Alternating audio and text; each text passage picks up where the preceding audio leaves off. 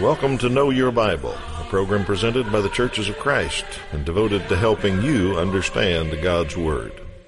The Bible is a book inspired by God, and it contains answers to your questions. The Bible reveals Jesus and explains His sacrifice, contains God's plan for the family, and timeless principles of parenting. Also has the truth about life and death. The Bible contains great financial advice and also answers questions of morality. Join us as we look for answers to your questions and help you know your Bible. Welcome back to Know Your Bible. We're ready to study the Bible with you for the next 30 minutes, and hopefully we'll get to one of your questions today. But if you're a first-time viewer, you get to ask questions if you'd like to on this program. That's the way we operate. We want you to know your Bible, and we found it a lot more helpful just to ask you what you'd like to know instead of us telling you what we think you ought to know. So you'll see a phone number and a website at the bottom of the screen. You can get in touch with us anytime. Tell us what you'd like us to discuss on this program.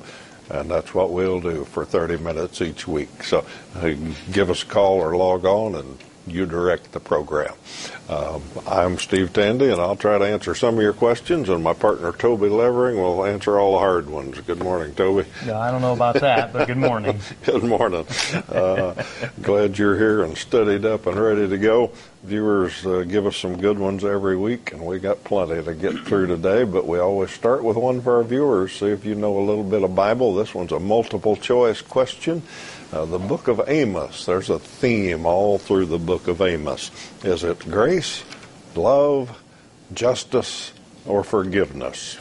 You might want to write those down to think about them, but we'll pick one of those at the end of the program, see what the theme of the book of Amos is. Grace, love, justice, or forgiveness. Glad you're with us and ready to go, and Toby's got question number one, so smoking and drinking, huh? Smoking and drinking is the question. Are smoking and drinking sins? Well, if you're looking for me to point to a specific Bible verse, I can't do it. I can't point to specifically, certainly with smoking.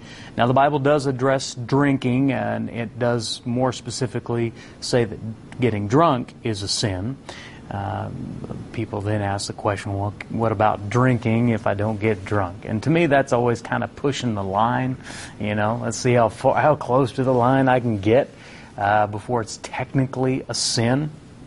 I think both of these we have to use a little bit of discernment.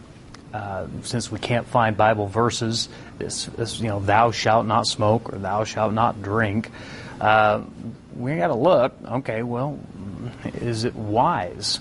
God gave us one body. Paul refers to it as a tent, which gives us this idea, one, it's temporary, and two, it's not meant to last. It naturally wears out.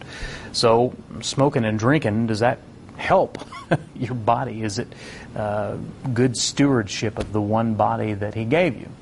I think there's plenty of evidence that neither of those things help, really. The second consideration is you got to consider your example and your influence. If you're a follower of Christ, you're trying to live your life in a righteous way, even non-Christian people, very worldly people, kind of have this, I don't know where it comes from, this basic idea, boy, that guy's the most righteous guy I ever know. He doesn't smoke or drink or cuss or nothing. You know, we kind of have this idea that, that's kind of associated with sin. Now, again, we can't point to a verse, but it's associated with righteous living, and that's part of our example and our influence. You might not technically be able to find a Bible verse, but if we started the Bible program with a can of Bud Light for me and Steve, and each smoking a pack, you might associate these guys are hypocrites. Well, why do you think that? And we just have kind of an association with smoking and drinking and other sinful things. Well, that's example, that's influence. We have to think about that. Steve and I have to think about that, but you have to think about that as well. So if you're a Christian, those are some issues to think about. You got to think about taking care of your body, and you got to think about being a good steward of your influence and your example.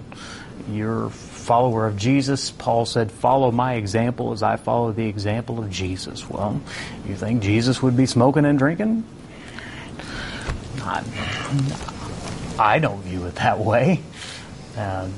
Let's look at 1 Corinthians chapter 6, verse 12. Paul says, and he's not speaking about smoking and drinking here, but the principle still applies. "All things are lawful for me, but not all things are helpful. All things are lawful for me, but I will not be dominated by anything." I think that if I can take one verse that maybe addresses those pretty well. One, is it helpful? Is it helping you physically? Is it helping your example? Is it helping you in your influence? And number two, could it dominate you? Could it get you addicted? Could it master you in some way? If it could be a problem. So be careful with it. Hope that helps you. All righty. I can't get over that picture for some reason.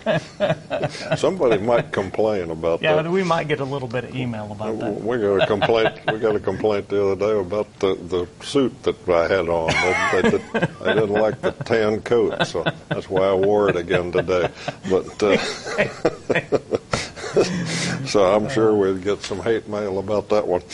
All right, let's get into something else here. What's the difference between the Old Testament and the Torah? The Old Testament and the Torah.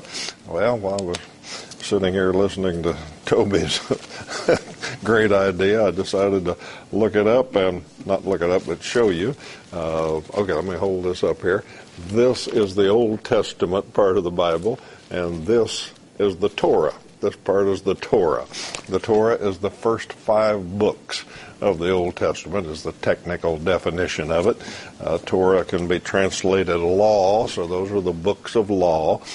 Genesis, Exodus, Leviticus, Numbers, and Deuteronomy, written by Moses, are technically the Torah. Now, it can also be thought of as a set of instructions or a set of teaching. So in that sense, everything that God says is His teaching, His set of instructions, and sometimes Jewish people talk about that as God's instruction is Torah. For instance, if you start in Proverbs, one of the first things it says is, "Listen, my son, to your father's teaching." All right, the word there is Torah. Listen, my son, to your father's set of instructions, your father's teachings, and listen to your mother's Torah, her set of instructions, her set of teaching. So Torah can be used in 2 different ways, as I understand it, from reading some Jewish websites. But technically, the Torah is the first 5 books. That's the law given by Moses, and the books there that describe all of that.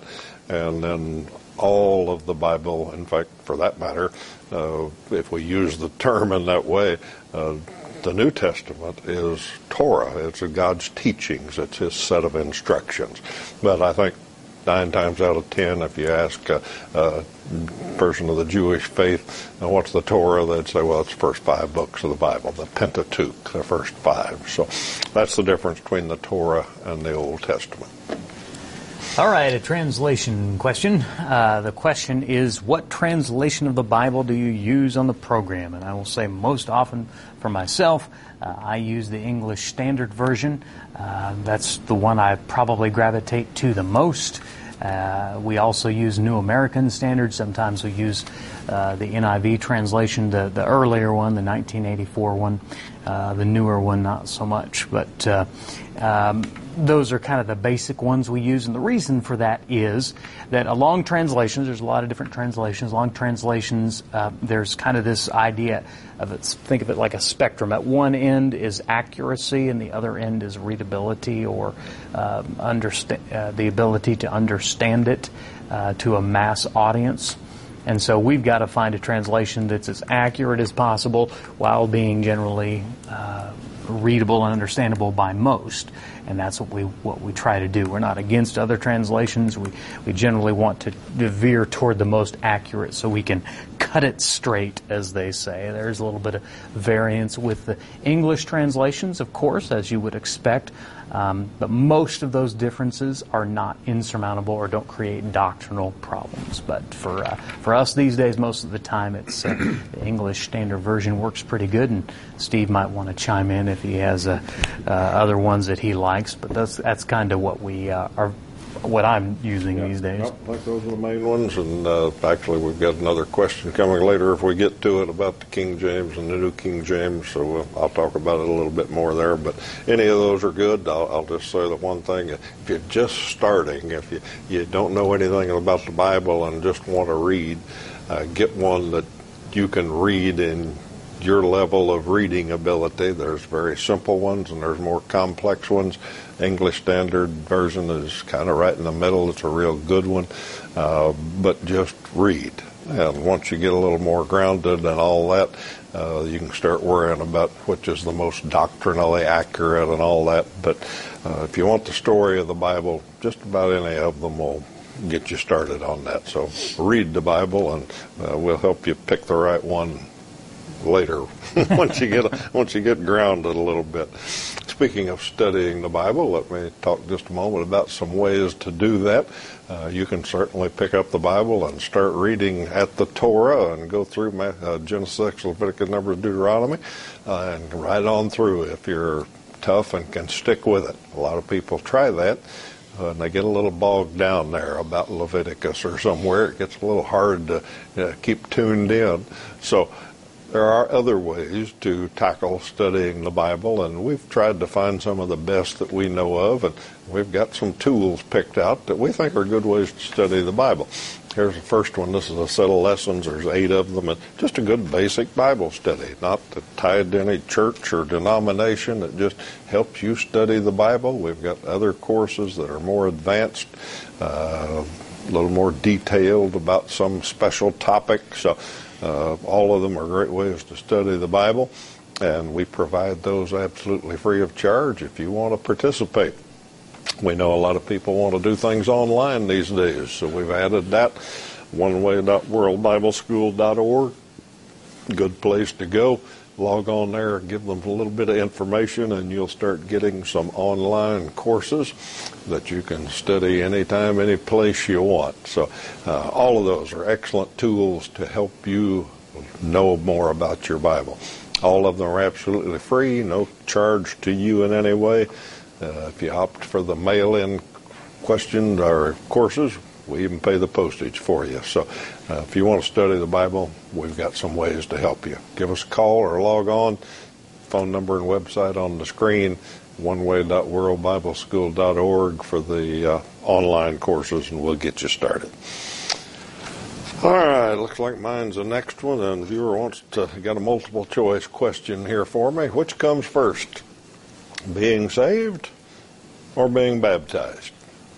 Well, let me say this first. We get a lot of questions about baptism. In fact, somebody emailed us the other day and said we talk too much about baptism. And I understand what they're saying. They maybe know all about it and don't want to hear about it anymore. But we do talk about baptism a lot because we get a lot of questions. This program is question-driven.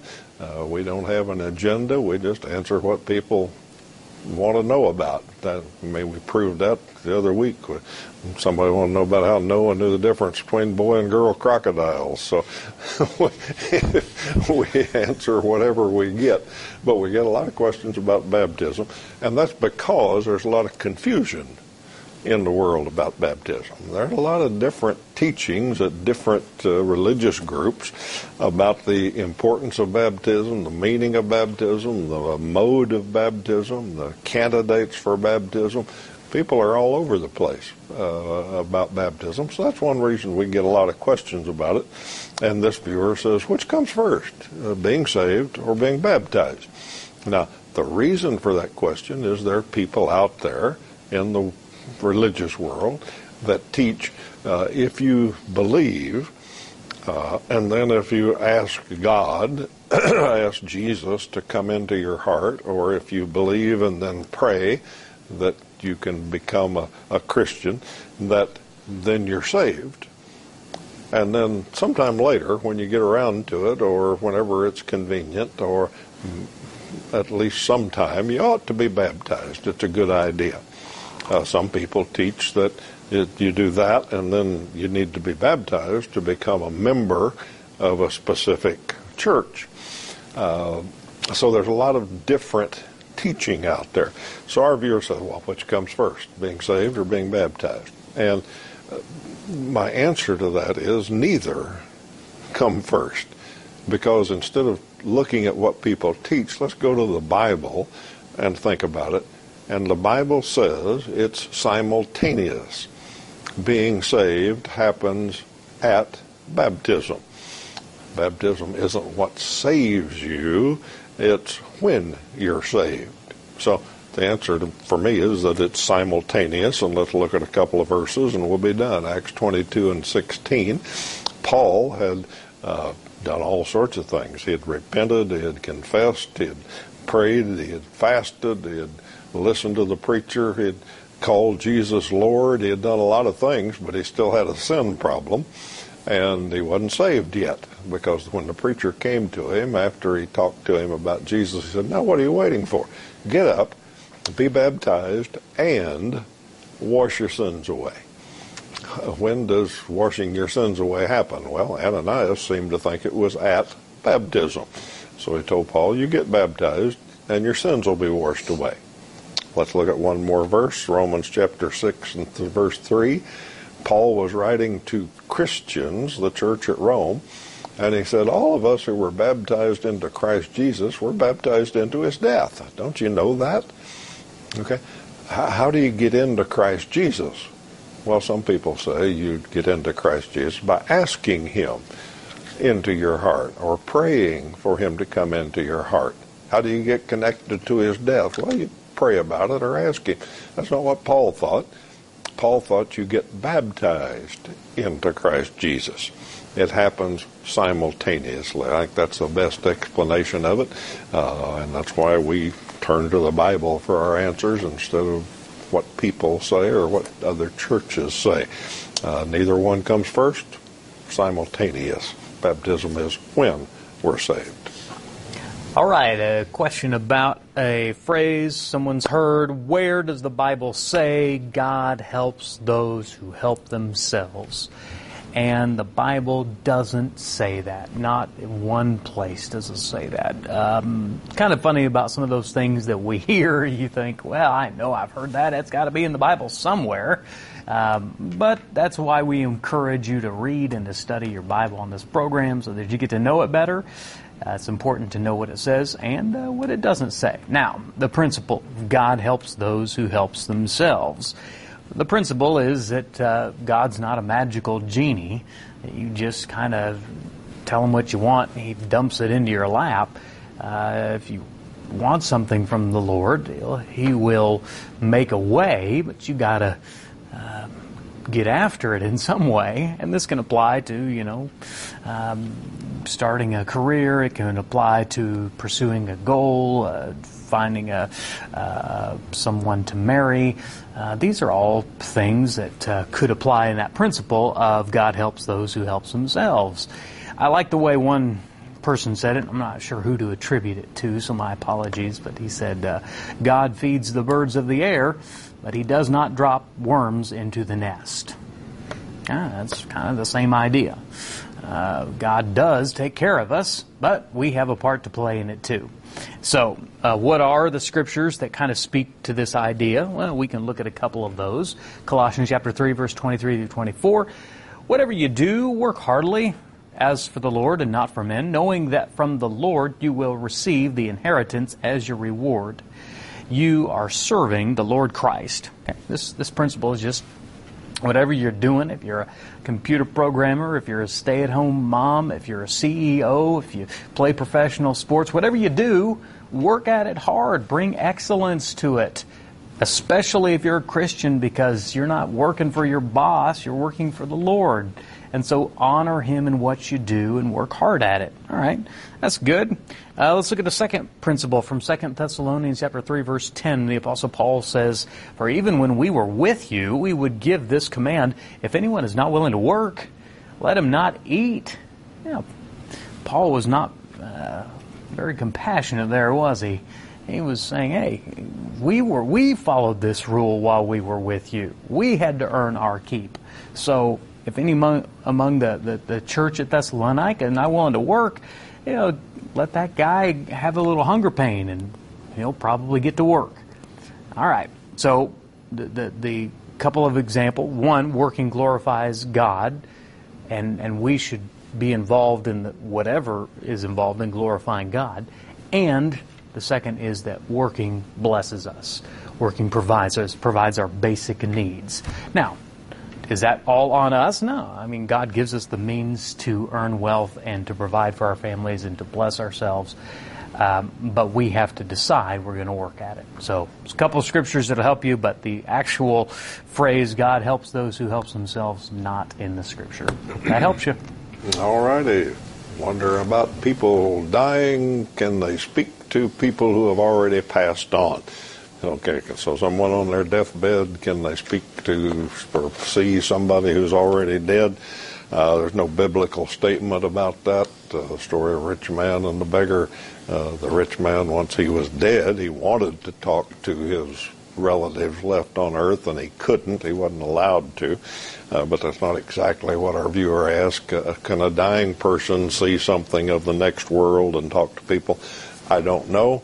I don't think so, but it really doesn't matter. Number one, I can't prove it.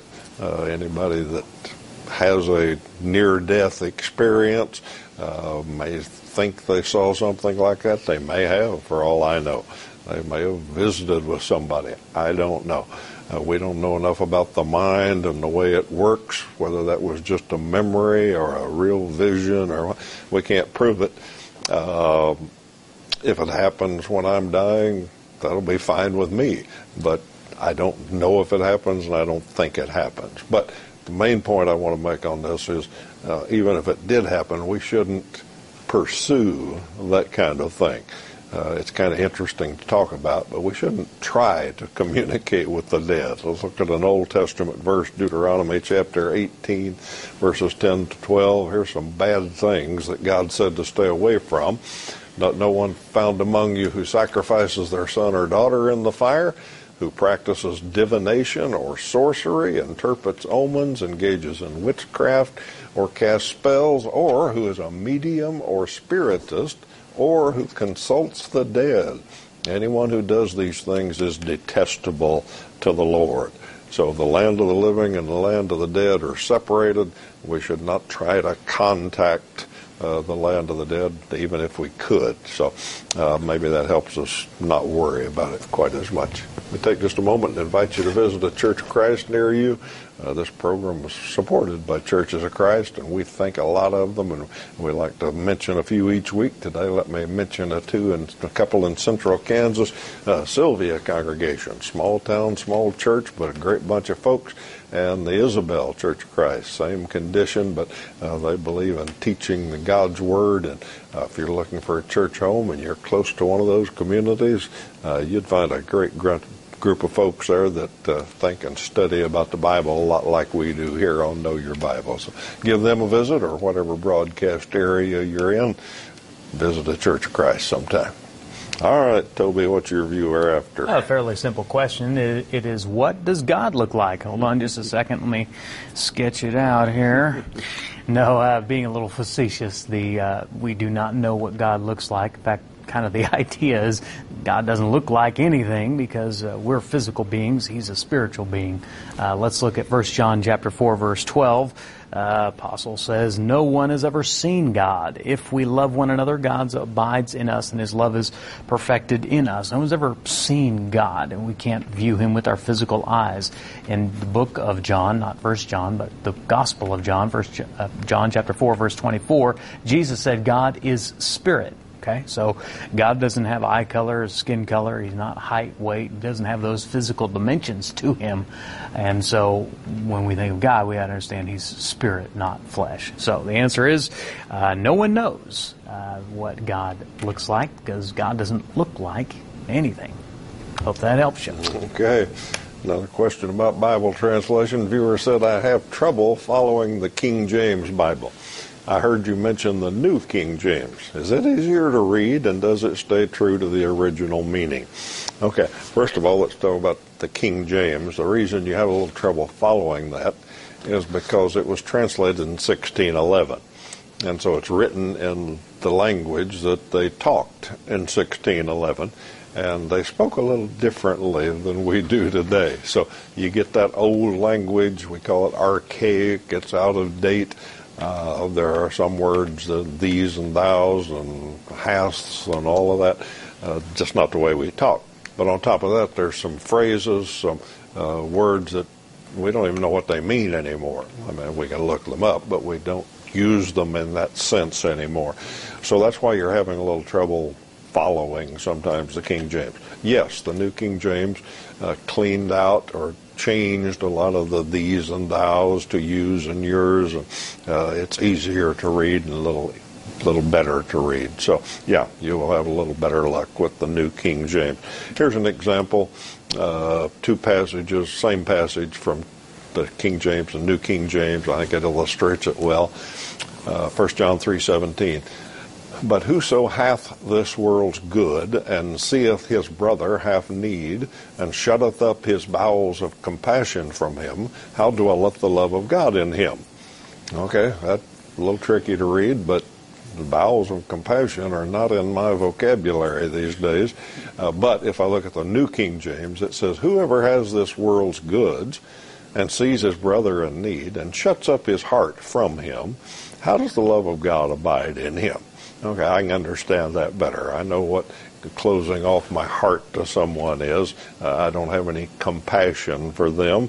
That makes a little more sense. So you can see how they change some of the language and some of the terms that are a little bit hard for us to understand. So yes, New King James is a little easier to read in today's English than the old King James. All right, let's make sure we get our trivia question answered today. We're talking about the book of Amos and what the theme of it was. I gave you 4 options: grace, love, justice, or forgiveness. And if you read the book of Amos, you will see over and over the theme of justice. And Amos 6:12 is a famous verse. You can look that up, and it specifically says that's what God wants. He wants justice. So Amos 6:12 is a great book to read about the concept of justice here on earth and what God wants. I'm glad you've been with us this week, and we hope we got to your question, or hopefully we found some interesting ones for you to listen to. We've got more coming up next week, and we'll answer them just as fast as we can, but we won't tackle that till next week. We're glad you've been with us this week, and until then, we hope you have a great week.